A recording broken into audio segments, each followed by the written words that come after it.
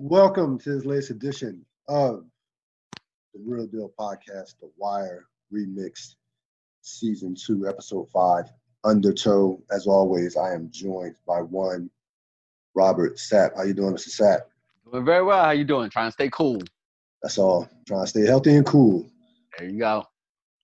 Basics. The basic essentials. This episode was directed by Steve Schill. It is ranked by Vulture to number 53 all time in terms of Wire episodes. The epigraph, of course, was by Spiros. They used to make steel.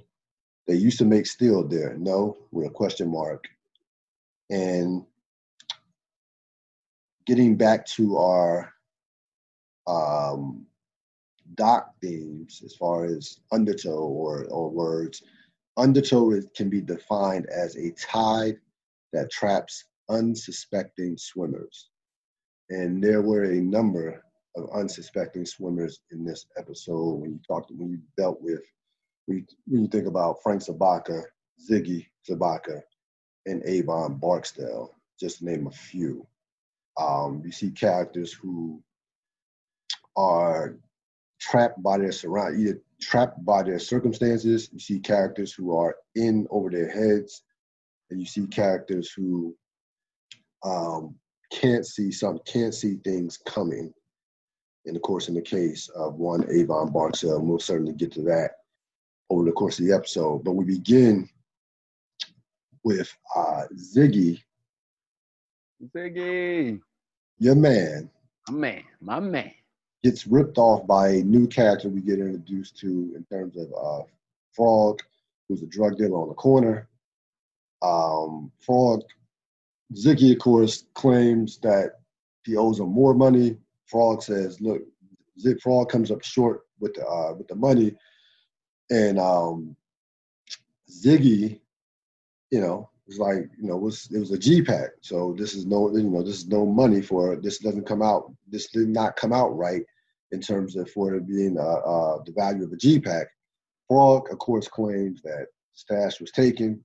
So he claims that the stash was taken and that they came up short. Ziggy, of course, is incensed by this, but no one takes Ziggy seriously as far as any physical threat. So Frog basically, stares out, and Ziggy just, gets frustrated, is just pissed off. But before he could even get angry for more than 2 minutes, we get introduced to a new character, one Cheese Wagstaff, who of course was played by Method Man. And this character will be a essential character to the story from seasons on for the rest of the series. But at this point, we don't know. We just know that he's a drug man, and he's somebody who is not to be fucked with as he takes Ziggy's car. Ziggy, of course, owes him money, and Ziggy doesn't have the money that he was going to get from that G-Pack from Frog. I'm assuming that was going to be used. Going to use that to pay Method Man, to pay Cheese. Ziggy, of course, it comes up short. Cheese basically gives Ziggy a week to come up with the money before he kills him. What did he say? He says, if you don't have the money on Friday, you'll be dead on Saturday. So he takes the money, refuses the coat, takes the money, the little money that Ziggy does have, and of course takes Ziggy's car, Princess. And Ziggy at this point has nothing but a ripped up jacket and a hurt ego to boot. Pay attention closely to Ziggy getting pumped. Because it's going to be important moving forward as far as the direction of his character. What are your thoughts on this scene? Yeah, it was a great intro scene. Yes. For the character of Cheese. I also was struck by how similar this scene was to a scene that will happen in season 4. And so different tone, but still same kind of idea. So this is something that they revisit more than once in The Wire. Yeah, great opening scene. Again, we getting introduced to two new characters. Of course, one will play more of a role than the other, but still for this season, those two characters will be will have their times during the course of the rest of the season. Of course, so we move on to Carver and Daniels. So a bit of a union between those two. Carver, of course, is wondering why Daniels would want him for this new detail. And Daniels basically says, I know that you wouldn't be basically crazy enough to fuck me over twice. And the fact, he's taking, we talked about this last season, that he sees something in Carver. Yeah. So it's continuing on with that theme. And he basically dressed Carver down. He says, look, I already know I already know your character. So it's not like I'm not gonna see you coming. Number one, two, those sergeant stripes mean nothing to me. You're just a regular cop in this detail. Kima's you're under Kima. So great leadership by Daniels, recognizing that this guy can be useful, but at the same time keeping him humble just because in spite of the sergeant stripes. And as in comparisons, and this is why we like Daniel's character and we respect Daniel as a leader. We've been discussing pettiness throughout the course of this season by various characters. McNulty, Ross, Valchek, Frank Sabaka.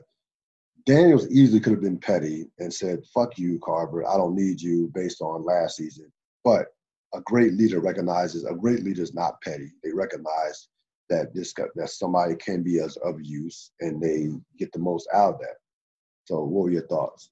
Yeah, no, I couldn't agree more. Great leadership moves by Daniels. Everything you said, like he recognizes something in Carver. He knows he has to keep him close, of course. Different circumstances. He's not as close with Valchek.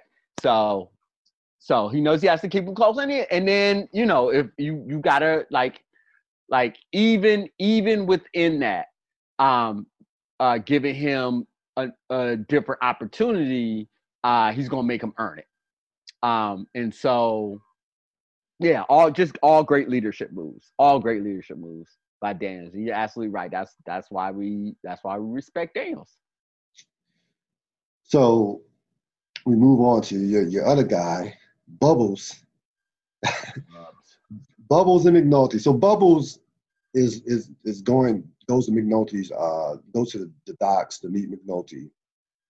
Not the docks, the Marine unit to meet up with McNulty, to kind of meet up with McNulty, to give him the information about Omar.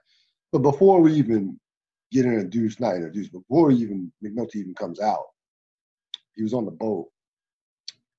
McNulty's partner recognizes that Bubbles just can't help but to be Bubbles, as he seemingly was trying to figure out whether or not he could steal a state-of-the-art gas grill that was chained to a pole. And again, Bubbles plays this crackhead to a T. That is the epitome of a crackhead move. Trying to attempting to I don't know if he was going to try to steal it, but just even thinking about it.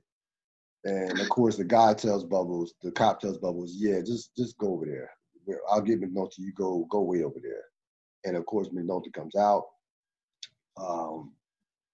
Bubbles gives him the information on Omar, in regards to the Bird case. Bubbles, McNulty gives him some money, but it was not enough for Bubbles' troubles, as he tells the story that Omar stuck a gun in his face.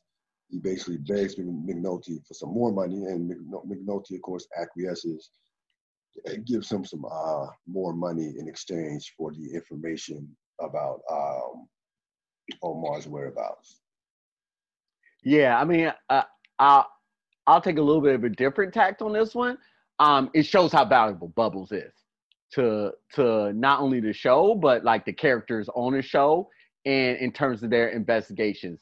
Later, Bunk will say something to B.D. Russell Yes. about how important having people who know what's going on is, and Bubbles knows what's going on in that street. And so the great Jimmy McNulty couldn't find Omar to save his life, and so he needed Bubbles to do it. Yeah, no question about it. Rawls, Freeman, and Bunk inquire about. You have Rawls inquiring about the case. Lets Freeman know that he's been detailed to Daniels's case. Freeman seemingly was not pleased about it. Felt like Rawls, told Rawls, did you just fuck me over? And Rawls basically in return says, if I did, he says, detective, if I do fuck you over, you will know it. You will know it. It won't be any doubt about it. So he's been detailed to the new case, to the new case. That's we will later find out more information about that and how those cases are intertwined. Quick scene, but what are your thoughts on the Rawls Freeman exchange?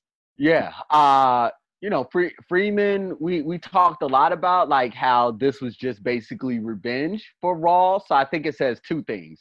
I think it says how how much pull a Valchek has or someone of that stature has.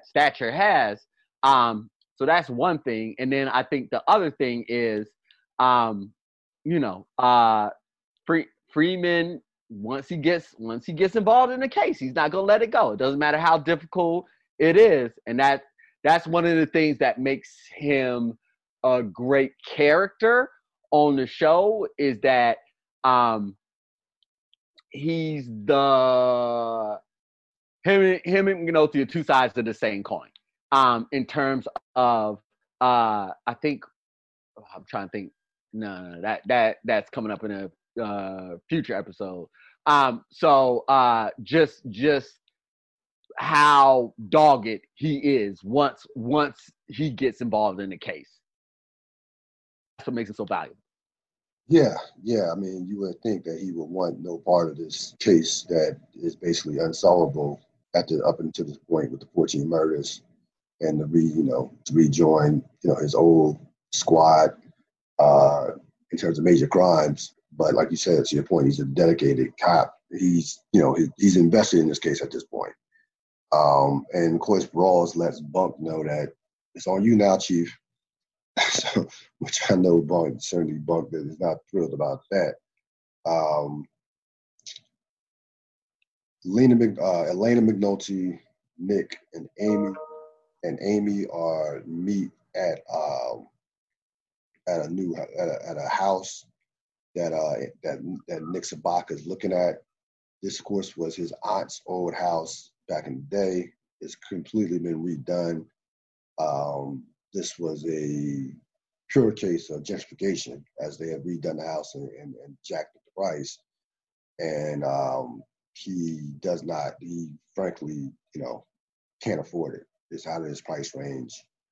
And he tells Amy at the end of the scene, well, Amy recommends at the end of the scene about renting instead of owning. What are your thoughts on this scene? Yeah, this is a very tangible way to show why he's going to go to the lengths that he's going to go. A lot of people can understand pressures like this. And so he on his current position, it's not salary because he gets paid by ship. He can't afford that house, but his girlfriend and daughter need a place to live. So that's significant pressure. And so what is he going to do with that pressure? That's kind of where we are at this point in the story. And we're going to see, where he's gonna go. So you have Daniels, Carver, Herc, and Kima going over the strategy for the case. Herc volunteers to be on the street, of course, because these dealers are white. You have and he of course jokes Shakima and Carver about them being on the rooftops, versus him being on the street. Freeman comes in, being of course newly detailed to the case, and immediately recognizes Sabaka. So he makes that connection.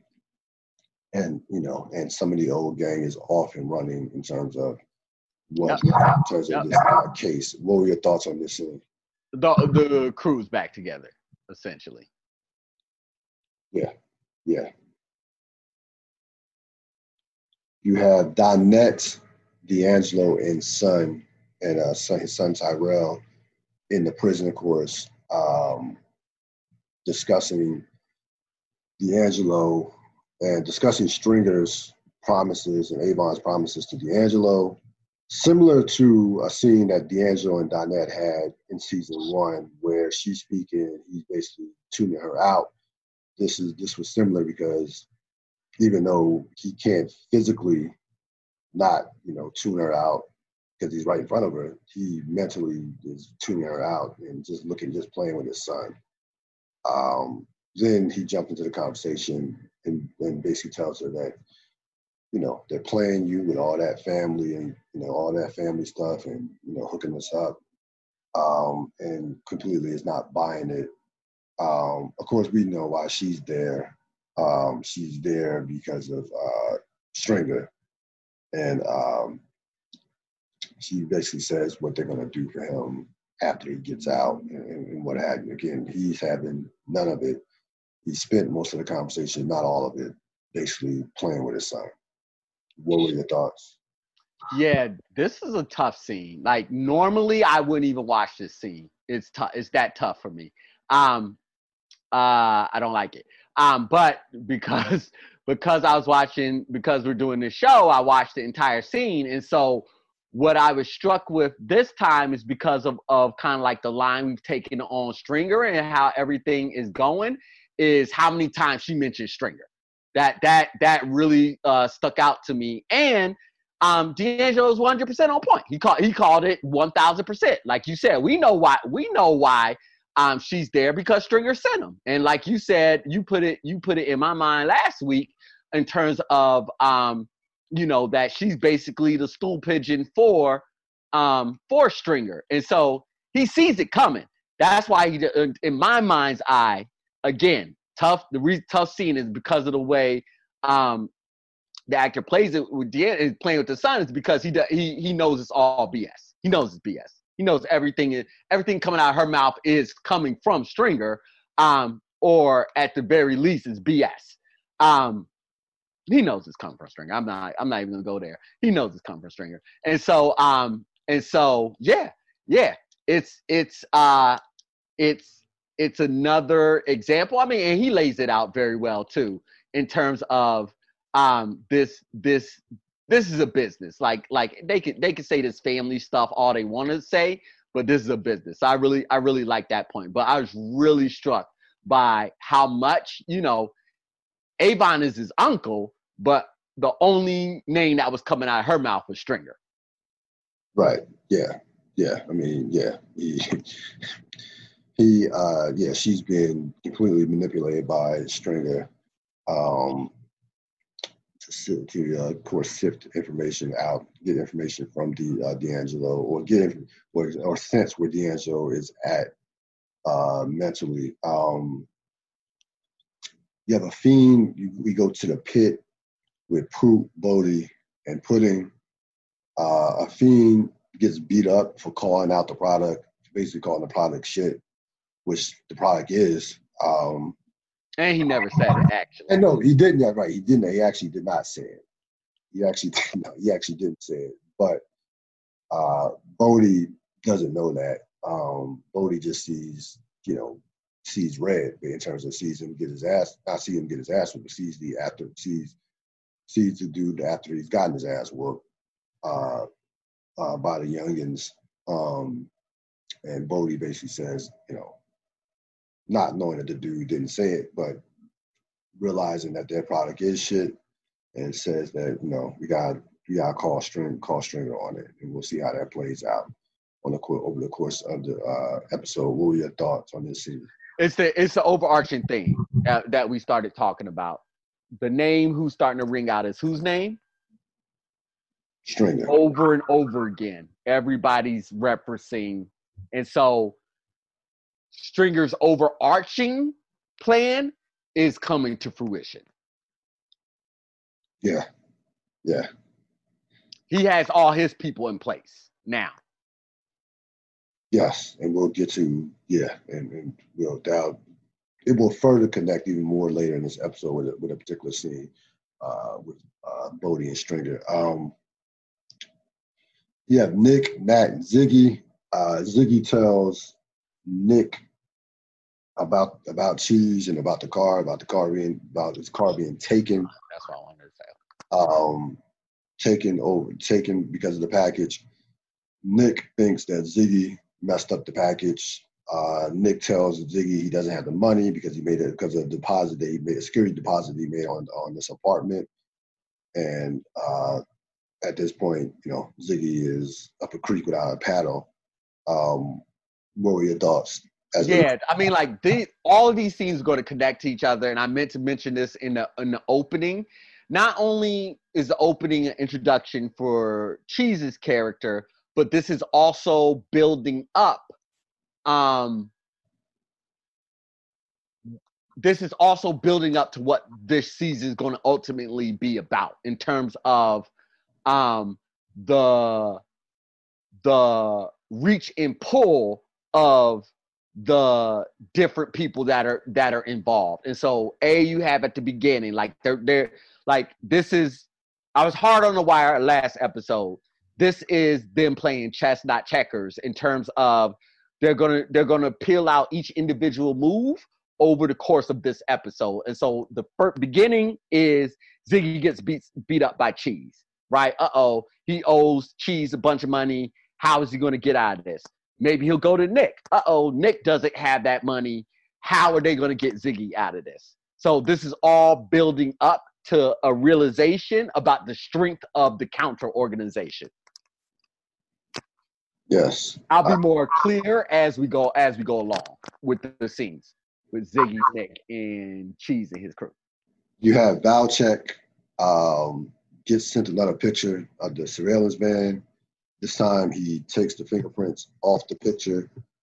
And then you have Kima asking about the van. Of course, the van is missing. So Valchek basically says that, the van has been detailed somewhere else.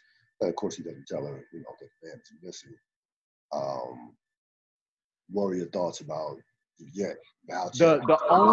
The only thing that's important in this scene, I mean, not the only thing. The reason why this scene is there is to illustrate that Valchek cannot say what happened to the van. Right. Not only can he not say, he can't do anything about that specifically, which plays into why this detail is so important to him. In order to get his revenge, he can't just do it himself. That's the point. We have Stringer and Professor Lucas. Stringer has just, of course, aced his microeconomics exam. Gets an A-. Then he asks the professor how to deal with an inferior product. The professor advises him in an aggressive market. In an aggressive market, yes, an inferior product in an aggressive market. The professor advises him gives him a couple options. One, he could lower the price, but if he does lower the price, that will lead to devaluing the product that much more. Or he advises him he could possibly, I think Stringer picked up on this. He gave him the example of WorldCom. And then he said, change the name of the product. And Stringer, of course, takes that and runs with it. Yeah. What were your thoughts on this scene? Yeah, no, pretty. That's where he gets the idea. This would be a setup for a scene that this would be a setup for this was a setup scene in many ways. You have Horseface, Cole, and Bunk, Russell, and Sabaka. They're back at the ports or the docks, and give a number of the stevedores jury summons, and you have Sabaka basically telling them this is not nothing new to us. Our unions have been through Richard Nixon, Tricky Dick, Ronald, the Union Buster, Reagan, and we've beaten them all, and we'll still be here. And he quizzes one of his guys, Johnny 50, says, "What do you do if you ask a question?" And Johnny 50 says, "Take the fifth commandment." Yeah, that's definitely funny. Oh shit, that was hilarious. The fifth commandment, and then at this point, the most important thing that came out of this was the fact that Bunk, this kind of got Bunk realizing that we even got to go deeper with these guys. So that to me was the most important part that came out of this scene. Like Bunk was like, okay, we gotta go another step when coming at these guys. What are your thoughts? Yeah, I mean, I think the parallel is apt, right, between the dock and the streets. Like this is the direct parallel, right? Like there's a code of silence. You're not going to come in and just be able to just get anything out of anybody. And so, like, remember in season 1 when Eileen is kind of like telling them how it is that why, like, what they need to prove in order to get a wire up and running. One of the things they need to prove is that normal investigation tactics will not work. And so this is another situation where just normal investigation tactics won't work because of that cone of silence. And so Sabaka gives this impassioned speech that just kind of like illustrates that one. And then I also think if for any reason, and I don't believe they were being like, well, maybe Sabaka could be not involved in it, that speech let them know he absolutely was. He absolutely is. Yeah, he involved in it because you can see it in Bunk's face. I mean, he's a veteran detective. He knows how people act in certain situations, and so that does that. And then I'll say one last thing, and then you can go.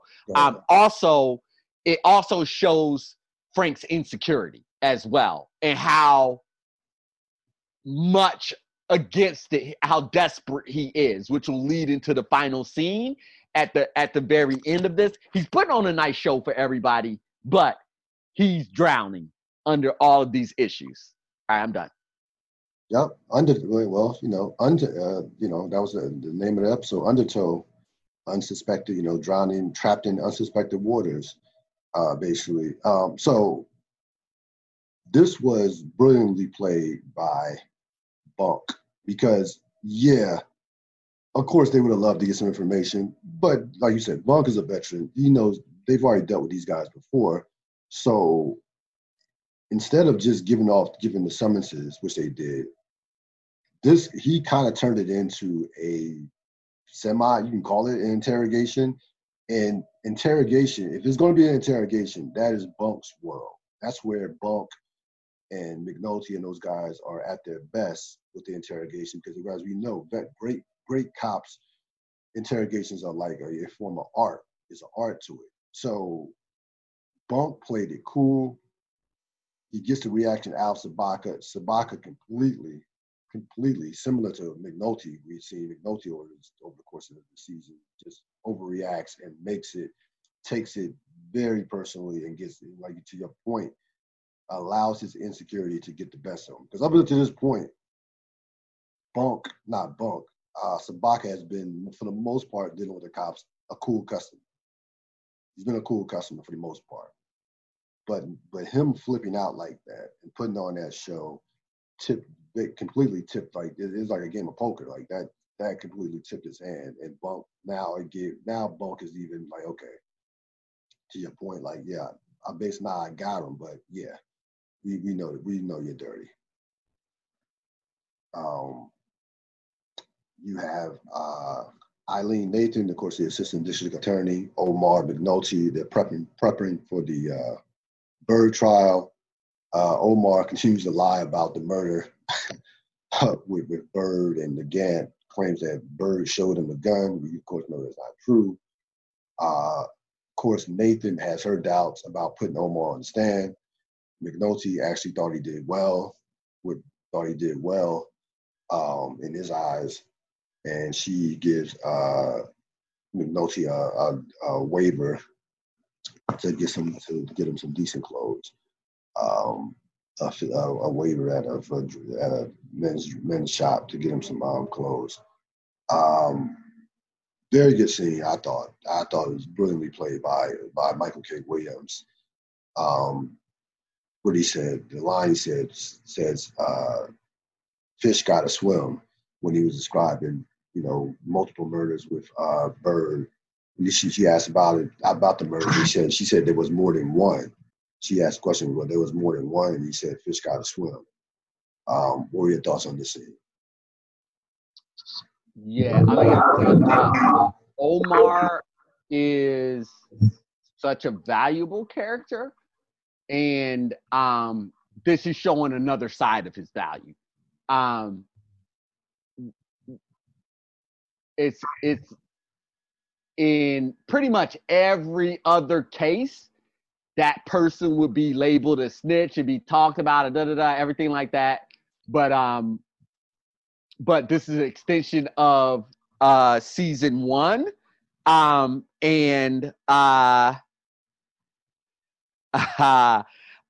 and because Omar I'm saying a lot of different things in my mind, but I'm like trying to be careful because we're staying in the moment. This gives another look at the side of Omar, and this will go into the tool bag of Omar's code, so to say. Yes. Kima and Carver, Kima and Carver are setting up in an abandoned row house, looking at Frog, who's the corner boy dealing drugs, of course, that we met early on or in the opening scene with Ziggy. So they're setting up, waiting for Herc to make his move. So this scene, quick scene. This was a setup for. This scene was a setup for a future scene. You have Russell, Bunk, and the grand jury prosecutor at the courthouse. He comes out, says they got nothing out of the stevedores, got nothing out of the stevedores, and that's when Bunks tells Russell, we gotta, go another way. Like, what do you have in terms of an informant?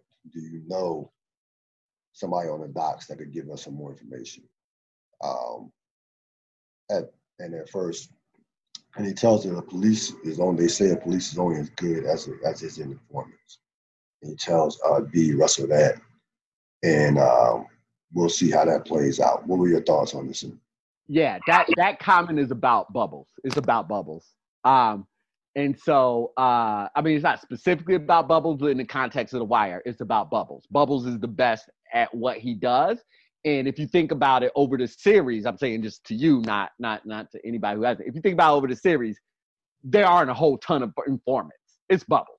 So that's just a reiteration of how valuable Bubbles' character will be in a variety of different ways, but specifically in that format. Of course, this is a setup for also later on what B.D. Russell is going to do. But that comment's all about Bubbles in my mind. Yes. Yeah. No. That's all. Yeah. There's without question about Bubbles. in terms of the context of the show. McNulty and Omar in the clothing store. They're in this cheesy clothing store. Of course, Omar doesn't like any of the clothes, and McNulty he picks out a jacket, and McNulty's like, Omar's like, there's no way I'm gonna wear that. That line is McNulty. I love this line. I've noticed this line every single time. I love it. McNulty goes, "This is the look." He picks up the yellow, bright yellow, banana yellow suit, holds it up to Omar, and goes, "This is the look." And Omar goes, "No, it ain't." So it's just a quick exchange by just that play. I mean, played by two fantastic actors in this series. I just love that scene. It's a great one-liner. So you have so then McNulty says, he has to go across the street to the federal building. He has some other business besides that, of course, that he's dealing with in terms of the girl off the ship. And Omar says, I'll be, on Howard Street. And then if I'm not there, I'm at this, I think he said something about going to a club or something, basically. To see Muffy or something to that extent. So you saw that exchange between those two. Again, a setup for things to come in regards to what we're going to see, and even not in this episode, by the way, in terms of Omar, Herc, Carver, and Kima. You have Carver and Kima on the roof, or in the building, in the abandoned building. They weren't on the roof this time. They weren't on the roof at this point. They were in the building, and they're looking at Herc, of course. They're looking at Herc, communicate with Frog, make his intro, as far as going undercover. He has a toothpick, and Herc is loving it. He's loving being on the street and not being on top of the roof taking pictures. So you had that going on. Of course, it's set up for things to come. What are your thoughts on this quick scene?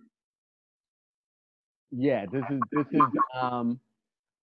I mean, I think if I had an overarching thought about like the context of this episode, it's just like the band is back together, but in a different circumstance, right? Like, and so it's showing how malleable the team is. It's not always, again, like this season is to show you the value of detective work. I mean, like in this specific circumstance, is also showing you the value of detective work and the value of this type of not investigative, not detective, investigative work. And it won't always look the same.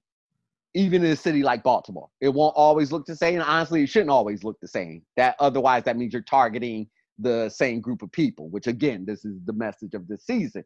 And so pretty much the same crew, they're just shuffling the roles a little bit differently. And this is what an effective investigation looks like. Let me go back really quickly, because the introductory scene where Daniels is talking to everybody, you can just see the look on Presveluski's face, like, yes, this is how it's supposed to be done. Yeah, right? Yeah, we're past that thing. Yeah. This is how it's supposed to be done. And so like this is an extension of that. It's like Daniel says to Kima go to the like everything is moving. Like this is the difference between humps and people who do their jobs, do come to do their jobs. Nobody's doing anything. Nobody's being a superhero or anything like that. This is just the difference doing a job. And then on top of that, it is a high-end type of investigation that requires depth and thought and subterfuge and a lot of different things. And so there'll be a line, I think, eventually coming up. It's not any type of spoiler line, so I'll just say it. Where characters referencing Rawls and Landsman is just basically like quick. All they have patience for is quick. So my point is, investigations like this are patient and have a lot of different moving parts, and so you need to be really well coordinated. And so, Daniels, given all the different things, it was like, okay. Yeah, they're back in there. They're back in their rhythm. to your point, Perez was the happiest person in that room during that beginning speech for everybody to be back kind of together. McNulty and the special agent in the federal building. Important part of this scene is the federal building's name has been changed to Homeland Security, which is it's what was going on at the time. It was going on at the time. Absolutely what was going on at the time. Yeah. And it also plays a small role in the from the cop standpoint in the theme of the show, as far as the direction of what the investigations and what the higher ups want to go into. Exactly. Dedicated. What people care about. Yeah. What they care about. And what they're going to, more importantly, what they're going to spend resources on. Yeah. He asked, is McNulty, of course, still inquiring about the girl that was, that he found off the ship in episode 1 of this season. Any thoughts on that? No, we said it. We said everything that needs to be said about that. Nick, Spiros, and Sergey, they're discussing the stevedores and again, grand jury. Spiros, of course, says there's nothing to worry about. They're going to run into a dead end. In regards to that, in regards to the dead girls, Sergey, of course, reaffirms that statement by Spiros, and now they move on to what's most important. Of course, is Spiros, of course, asking about the chemicals. What were your thoughts? Yeah, it's all about that introduction. You're absolutely right. Kind of switching off the what's going on with the girls and moving on to kind of like the big meat of what this season is going to be about. So it's introducing that concept, which will get further explained.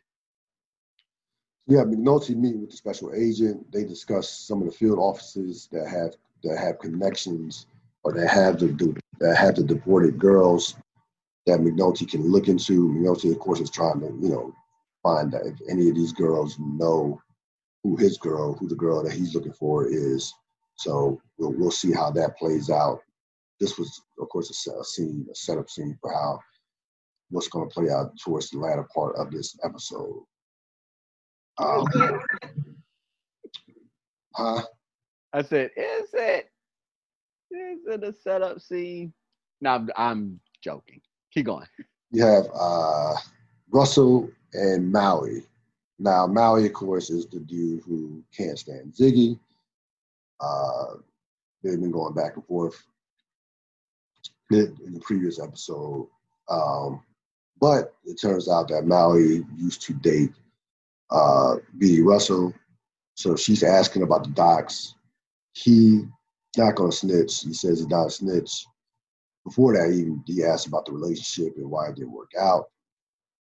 Then they get on to talking about the docs. He doesn't snitch, of course, doesn't give her any like straight up information, because I really don't believe that he knows a lot. But what he does give her is a major tip about the computer system, which we'll see how that plays out. And she, of course, that gets her wheels spinning from that standpoint. What are your thoughts about this scene? Okay, so we got to piece the scene together. Now I love this scene, but I love this scene for because the scene doesn't go anywhere, but it's purposely doesn't go anywhere. As we'll see, that the tip does so let me break it down. Bunk tries to give Beatty some game. Yes. Beatty now tries to run with that game. That's the closest person she has to a confidential informant is somebody that she was close with on the docks, which happens to be Maui. I do not see it the exact same way. I do think Maui was telling. He was telling what he knows. He knows they know enough what's going on those docks. They don't know that they're doing stuff for the Greek, but they know who's doing dirt where and why.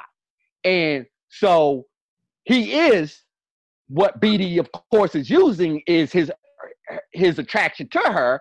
And so he is giving her information in hopes that that gets her on his own, on his that gets him on her good side. That's what I was trying to say. And so all of that is whatever. I mean, that's fine. But the major point, and I'll connect it when I think I'll say for what I connected when we get there. Why I love this scene is because it shows what you love about The Wires. It shows how real investigations go. And real investigations hit dead ends all the time. As a matter of fact, most of an investigation is dead ends. That's what you do. You investigate, and then, nope, this doesn't lead anywhere. Let's go back. Let's go back to the drawing board. Now let's pull on another string right here. So I love, this is one of the big reasons why I enjoy The Wire so much, is because of the level of detail in its realism. They didn't play it up at all. But when we get to the actual scene about this, I'll connect these two further. I think yes, he told her about the computers, but I don't realize he realized how big of a tip that was. I don't think that's what I'm saying. I don't think he was trying to, he by no stretch of imagination was trying to fuck over the Union or Sabaka. Let's make that clear. I think you're viewing it from Sabaka's standpoint. Everybody doesn't see it the same way Sabaka does. No, but I'm saying I don't think he intentionally tried to hurt. Yeah, he did. Oh, you think he did? Oh, yeah, absolutely. Okay. He's trying to get, to be crass. He's trying to get him draws. So yes, yeah. He was telling her what he knew. He literally says, "Funny, you guys are running around with your heads cut off, like chickens with your heads cut off. But and everything you want is right there, right there. We used to write everything down and saved in there. Just because he didn't say it specifically, like, Beatty, you need to look at the computer to get dirt on them, doesn't mean he wasn't saying what he was trying to say. And she knew exactly what he was saying because she went and ran and told Bond. Yeah.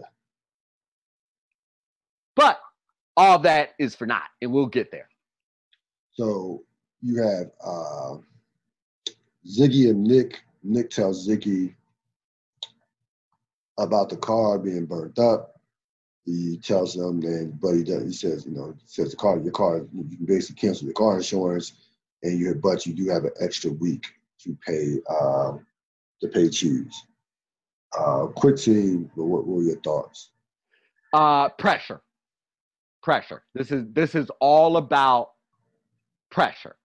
The pressure Nick feels and the pressure Ziggy feels, and then how they react to that pressure. I mean, we talk. I mean, economic pressure. We talked a lot last week about that, and we talked a lot throughout the show because that's a big theme. It looks different in the pit versus on the docks, but it's the same financial pressure that drives people to do certain things.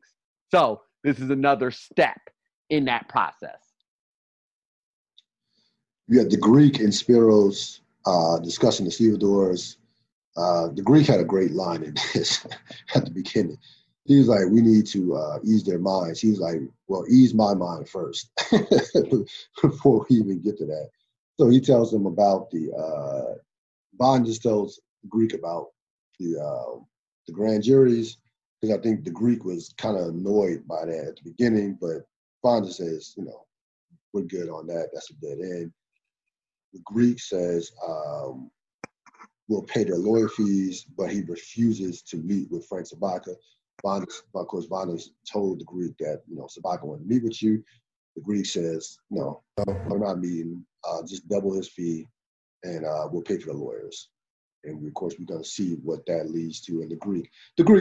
So the Greek knows Sabaka. He knows what makes Sabaka tick. He knows how the money moves Sabaka. So I don't ever think that he ever even considered meeting with Sabaka. What were your thoughts? Yeah, this is kind of like this is now putting it all together in terms of everything that we've been talking about in terms of people's financial duress. I alluded to this last week. That this is the hypocrisy of Sabaka. right? Like this is the Walter Whiteness coming out of it, right? Like it ultimately becomes about the power that being able to attain large amounts of money gives you. Not only the financial freedom or the ability, in Sabaka's case, to buy high-level politicians, but also the intoxicating feeling. I think that's what Breaking Bad did so well, and why people responded to it so well, and what it showed us. And now we could draw that direct line back to Sabaka. Now is that earning that much money is itself intoxicating, is in itself a drug. And so while Sabaka isn't out on the streets like Ziggy trying to put a package together, what he is doing is actually levels above what Ziggy's doing because of because more money, more let's go say more problems, more risk, more of a high. Well, I mean, you could have said more problems because the more money he's getting is furthering his problems as he's getting deeper. But we'll get to that. So that actually might have fit somewhat. I know what you're trying to say. This is well played by the actor, whoever the actor is that plays the Greek. Just how subtle he is and how just economic he is in terms of what he says. Really, is really no wasted motion with the Greek or Vandas for that matter. In this scene or even throughout the course of the series. Avon Stringer, big scene. So Stringer goes to visit Avon in prison. He discusses the inferior Atlanta product. Tells Avon who has the good stuff. Mentions, of course, a bunch of couple other drug kingpins, along with Pop Joe on the east side. Then Stringer asks about D'Angelo, and Stringer and Avon says the boy has to find his own way. He asks Stringer, says, I've been fair to him. He makes a statement, I've been fair to him. Stringer says, too fair. As much as they are in dire straits as far as their product, which they clearly are, this was about Stringer trying to get a read on Avon about D'Angelo as well, too. I think that was the main motivation for this meeting with Avon. What were your thoughts? Could not agree more. Could not agree more. That's absolutely what the scene is about. I mean, I think we both experienced this the same way when we originally saw it. We were originally thinking, for D'Angelo, which that's in there, absolutely. But we missed the underpinning of it. And as we've gone back and watched and discussed this, we can now see it so very clearly. I could not agree more. It is all about Avon getting a reading on Stringer getting a reading on Avon. And then so the question that I was proposing in my mind was, who looks like the kingpin in this entire scene, right? Like Avon always, up until this point in time, has exuded ultimate confidence, right? Like ultimate confidence. And in this scene, he looks like a beaten man. He got hands over his head, he's dying and everything like that. And so if you're Stringer and you're like, if you're Stringer, you're like, how am I playing? Like let me like, I'm making all these moves. Let me see if he's sensing something. And you get there, you see that, you're like, oh, blood is in the water right now. Blood is in the water. No question. And so, it gives him confidence to make moves on D'Angelo, not to spoil anything. Make moves on D'Angelo. And it gives him the confidence to keep playing it exactly how he's playing it. And his takeover is looking very successful at this point. Could not agree more with that statement. Yeah, Stringer was in complete control during the scene. One of the very few scenes that you'll ever see Stringer and Avon do where Stringer's in control. It might be the only scene in the whole series, to be honest with you, where we're gonna dive into that a lot in season 3. There's a lot going on in season 3. There's a lot. Up until this point where we see absolutely up until this point. Up until this point where we see absolutely those two interact. Yep. Again, to your point, Avon's body language, it looks like like you said, he's down. Avon is stuck right now because he's stuck from two parts. He's stuck from the point of the product or lack thereof running out of answers from that standpoint, and of course getting rebuffed continuously by D'Angelo. So he's in a bad place, and this is even despite the fact that he, despite the fact that the Tillman situation went 100% in his favor. So yeah, Stringer definitely took advantage of the situation, and will, of course, we will see what this leads to, and I'll definitely have a question about this scene next episode in regards to what transpired. So yeah, this was a big scene moving forward without question.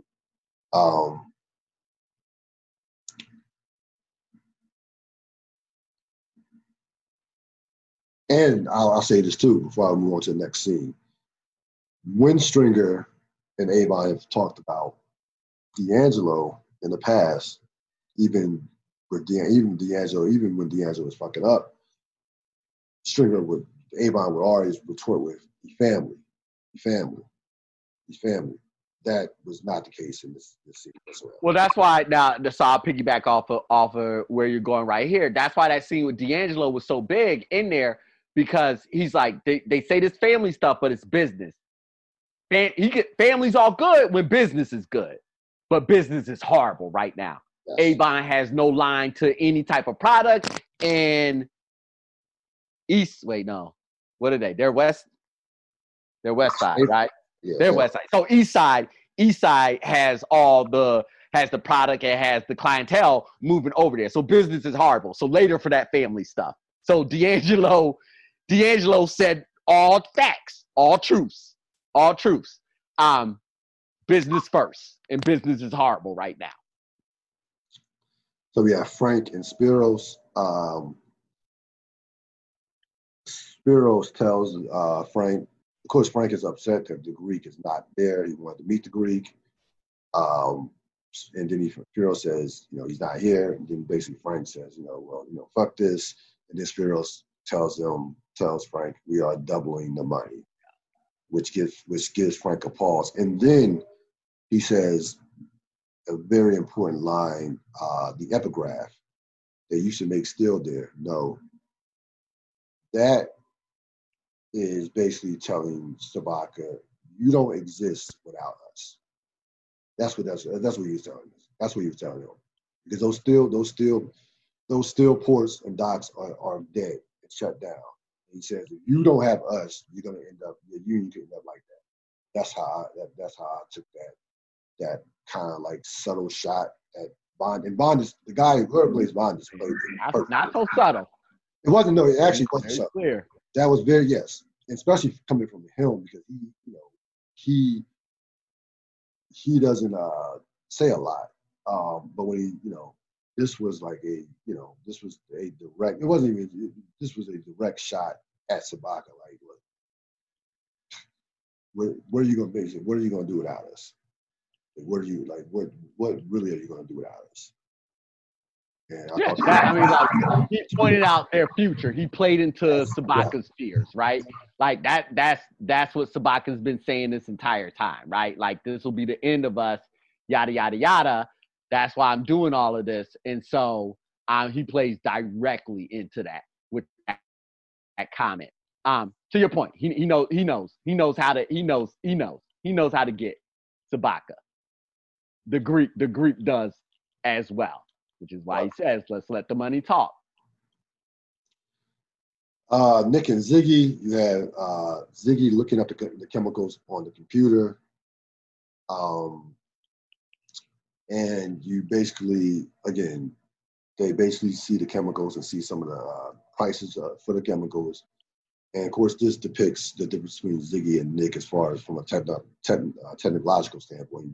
Nick looks at a computer like basically like, what the hell is this? And he asks questions like, you could just type stuff in, type things in, and it'll give you information. So he's clueless basically on computers versus Ziggy's, expertise. And we'll see where Ziggy gets that from very shortly. So you had that going on in terms of that scene. But of course, the most important part of this is, of course, the what we've been discussing throughout the course of the episode. The last episode is these chemicals. Now, these chemicals keep coming up for a reason. It's not unintentional. Why? It's not by.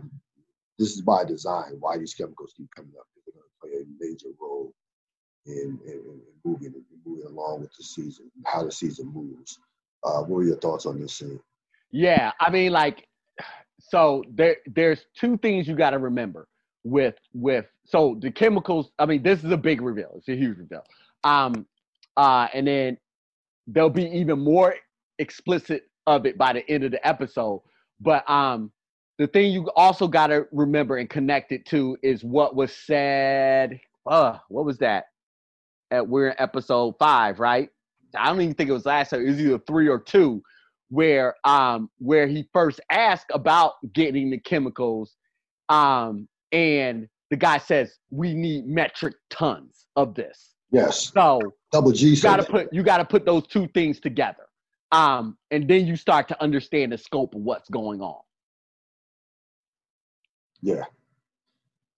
Bunk and Russell, Bunk and B.D. Russell, they go back to the docks. Sabaka then proceeds to explain the computer system and how the cans move. You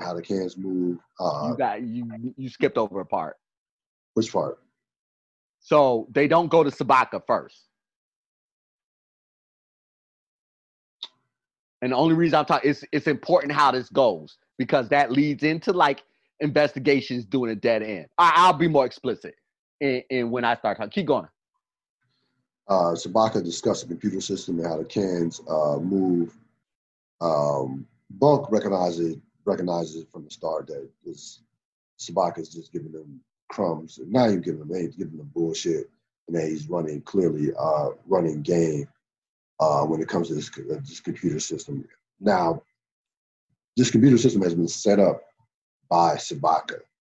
So if you want to know where Ziggy got some, that type of skill set from, look no further than Frank Sabaka.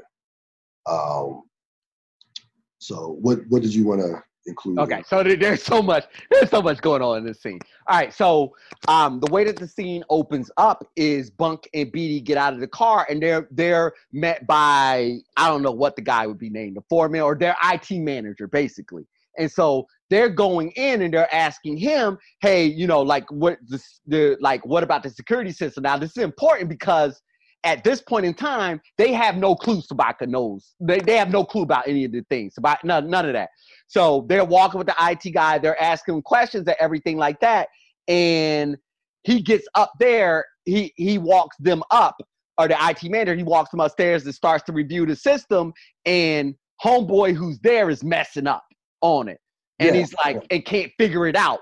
And the IT manager is like, blah, blah, blah. And then Frank comes over because he's mad at homeboy who lost the can legitimately or something like that.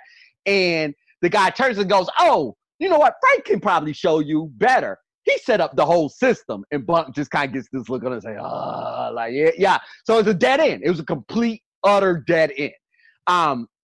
Because Frank set up the system.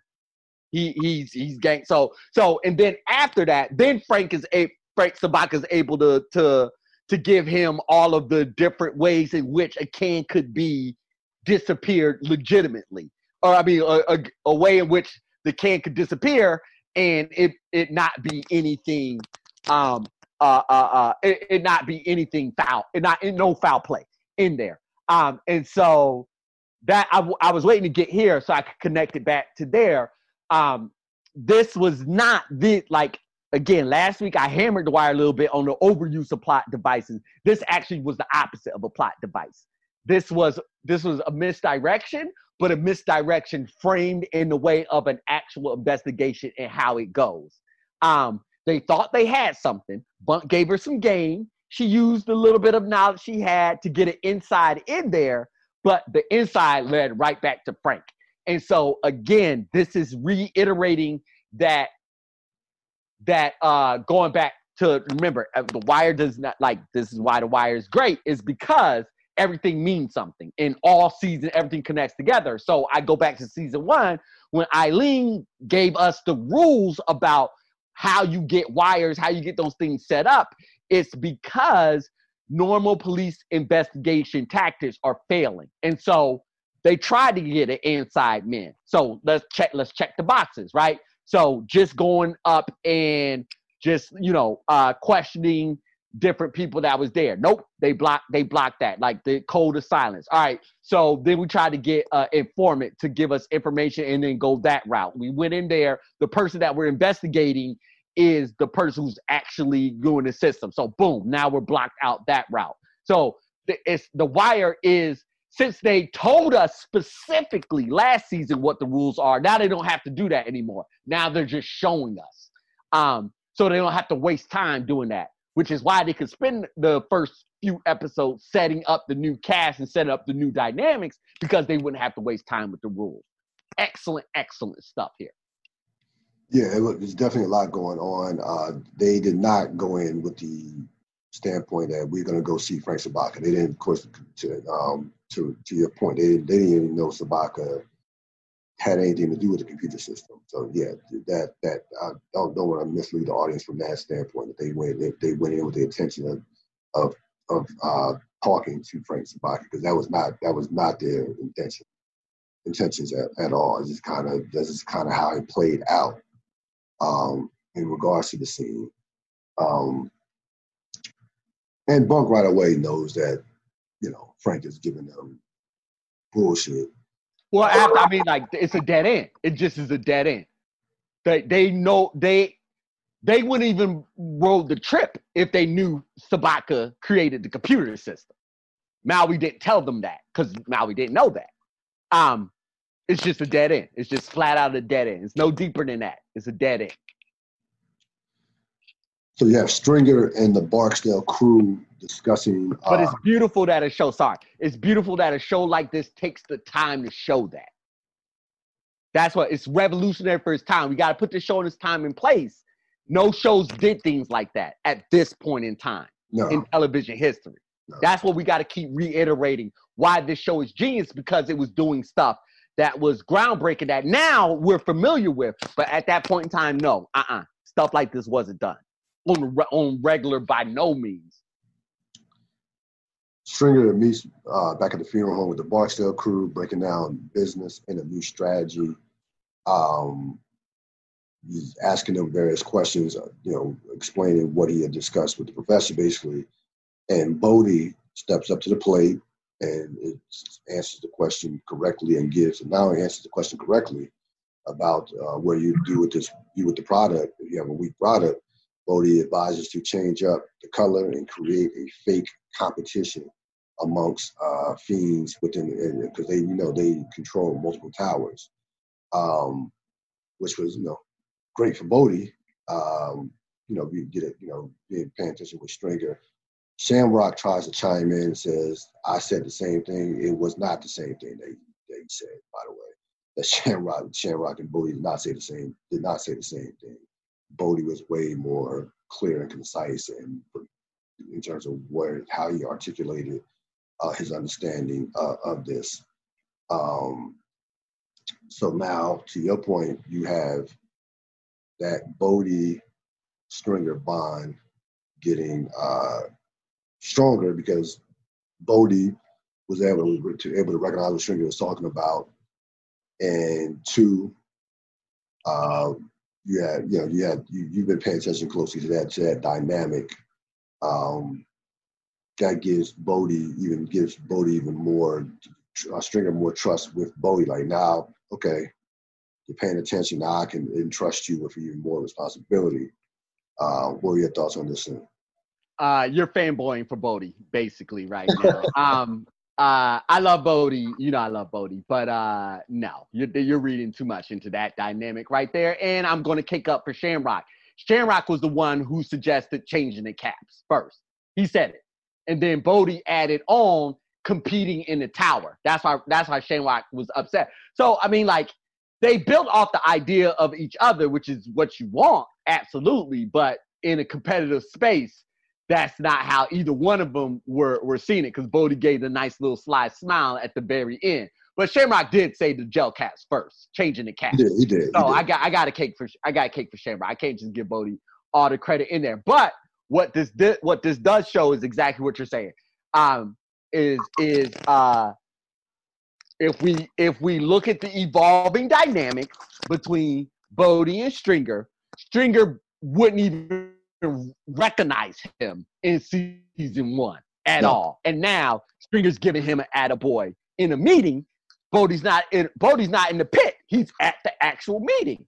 So moving on up and getting some recognition.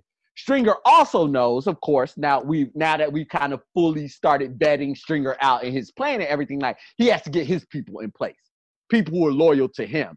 And Bodie has been Stringer's lapdog up until this point, always wanting Stringer's approval of things. And so it's also strategic in elevating people that are specifically and only loyal to him. Bodie, these are homegirl, what's her name? Did you say it? Jeanette. Like, people who are specifically loyal to him. He's starting to put those pieces into place. So not only is it I was gonna say psychological warfare, but that kind of like that was the kind of like the psychological play going up and checking on Avon, but now he's starting to move the pieces into place, the actual people into place. Yeah, and these are his guys now. I mean, Bodie, Shamrock wasn't around season 1. Bodie and Shamrock specifically are his guys. These are his guys. But basically, everybody in that room is his guys. Yeah. But I guess by what I mean by that are only loyal to him, there is no Barksdale name. It's only Stringer. At this point. So he's trying, just like he's trying to size Avon up, he's also sizing everybody up. Yes, you're absolutely right. Everybody there, because all the muscle's gone, all got arrested, everybody there is seeing Stringer's trying to take it to the next level on that. And so he needs to know who's loyal to him and who isn't loyal to him. Spiro, Nick, and Sergey discuss the chemicals. You have Nick inquiring about the chemicals, and Nick ends up figuring out what the chemicals are going to be used for in terms of processing cocaine and processing drugs. Spiros, of course, mentions that they go from doubling the money. He triples the money for the 3 cans. And of course, Nick, like that, again, this is a case of the money speaking for itself. And also, again, Nick figuring out what the chemicals were going to be used for as he kept inquiring about it. What were your thoughts? Yeah, so let me break this thing down a little bit. So the triple was for Sabaka, because Sabaka still up until that point had said no and told Nick to go tell them no. Right. And so as Nick is talking, it's like triple. And so the triple's for Sabaka. And then Nick says to them, hey, I checked up on that thing. Now, this goes back to what you talk about Ziggy. My man Ziggy and his computer skills, that's how they found out. Ziggy helped them look it up on the computer. I mean, got him going on the computer. And then when they were typing in, like, he literally is like, he said some type of chemical in that scene, and Ziggy goes, "How do you spell that?" And he goes, "FUC." And it's just like it's like some complicated chemical name. And then so Ziggy helped him put those names in, and then when it spit out, it showed what these things could be processing. And he put 2 and 2 together. It's not a bomb. It's for cocaine. And so this kind of brings all of those pieces together that we've been talking about in terms of that this is they are involved with people who are involved in a huge operation. Not just, they're involved with people who are involved in a huge operation. And so the money has the potential to be really flush, not just no chill nickel and dime staying on the corner, what Ziggy was trying to do. So you have McNulty, he inquires about the girl. He's in Jersey at this point, and he meets with some of the girls who were deported, not haven't been deported, but were picked up illegals. They're in jail. And he tries to see if any of the girls recognize his girl. They are looking at the pictures, and one of the girls asks, "Will this get us free? Will this get us free if we are to give information or recognize her?" McNulty, of course, doesn't say anything because he can't he can't follow through on that promise. And then immediately the girls say nothing, and that part of the case hits a dead end. What are your thoughts? Yeah, this is the opposite of what I was talking about on the other one. This is the plot device, and I can't let it go in this episode because it brings to bear everything that I was saying last episode. This is to give McNulty something to do. Just that simple. That simple. Yep. Yeah. It means nothing to nothing. That's the difference. Everything that Bunk and Beatty are doing is as I said, checking off the boxes of how to get a wire, how to get everything like that's going to need for the port. This does nothing. Unless somebody can tell me different. No, this does nothing. This is just something for. Yeah, if you look at this episode, outside the scenes with Bubbles and Omar, McNulty didn't have these other scenes with the girls weren't necessary. No, we talked about it last week. This is a recurring thing for McNulty and the plot device that's needed for him. So this isn't about McNulty. This is about the writers on this one. So you have Freeman, Daniels, Bunk, and Russell meet back up at the detail. They try to convince Daniels to take the murders with the cases intertwining. Daniels wants no part of taking 14 murders, especially without a clear suspect. So at this point, Daniels, of course, declines to take on the murders, take on the 14 dead girls, and rightfully so at this point. I mean, this case, Daniels is smart enough to know that at this point the case is that case is not going anywhere, and why take on, why even think about taking on that at this point? And at this point, they don't understand the entire scope of what is going on, and rightfully so. They just met up. They just got back together, so they don't even know how big this case is or will be at this particular time. What were your thoughts? Yeah, you just gotta file this one away. I give up too much talking about this one. Yeah. This just file this one away. This means something, but it won't come to specifically what it means until I think like 11 or 12, maybe 10. I think it's like 11 or 12. Yeah, there'll be some payoff. This will be. You just got to file this one away.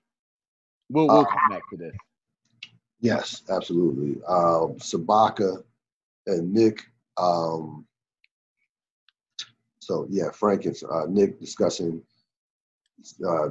Sabaka tells Nick that all the stevedores are working today. One of the rare times that they're getting work, that everybody's getting work for a particular day.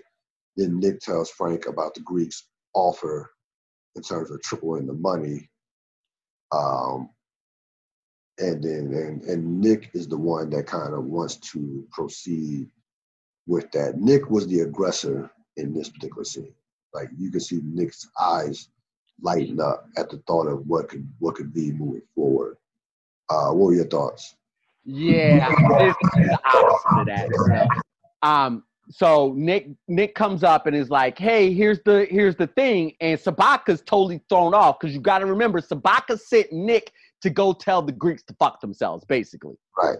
On the double offer, he was not doing a double offer, and he goes, "Oh, they said he goes triple." He said, "Wait, no." Frank goes triple. He's like, "Yeah, they told me you were good with this," and then Frank goes, "We need this, Nick. We need this. Yeah. Now or ever for the doc." Yeah. So Nick doesn't know anything that's going on in there. He's just giving him the paper. Remember, Nick's deal is about the chemicals. Chemicals, yeah. That's Nick's thing right there. Sabaka's thing is what's going on. And when Sabaka hears the triple, which then builds into Sabaka's hypocrisy is the best word. Where he's trying to be morally right because of the girls. And as soon as they triple, it's like, that's a lot of money. Guess we gotta just go ahead and keep on doing this. And he's trying to link it back with the doc, but this continues that theme of Frank's hypocrisy. And again, I always connected with Walter White because this is such a nice, clear line of if you've seen Breaking Bad, if you've seen that character, then you know what's at the heart of why Frank is doing what he's doing. And that is how the episode ends with that. So yeah, just a few, a lot of moving pieces in this episode in regards to, again, still set up, but you see where certain things were going. Oh yeah, Yeah, we see where certain things are going to go. Chardine Award for Best Performance, I had Bondus, especially in that scene where he's with Nick, and especially with a couple scenes. Well, the one scene with Nick, and the one scene with the Greek, and then the scene with Sabaka when he says the epigraph. Yeah. Man, I'm trying to decide. Okay, so I was thinking of the person I'm going to give the MVP to for this, but I'm going to say that for the MVP. So I'm gonna go with Omar for this part. Like I loved his interactions with McNulty in the whole process. His interactions with the prosecutor, McNulty smiling at him, and then his interaction with McNulty in the store. If I had to narrow it down, it's the one in the store that I just love. But it's real chill and real. I mean, Omar will have absolute MVP moments later on, but this is a nice chill, like just another side you get to see of Omar. So that's what I'm going. MVP, I have B. Russell for my MVP.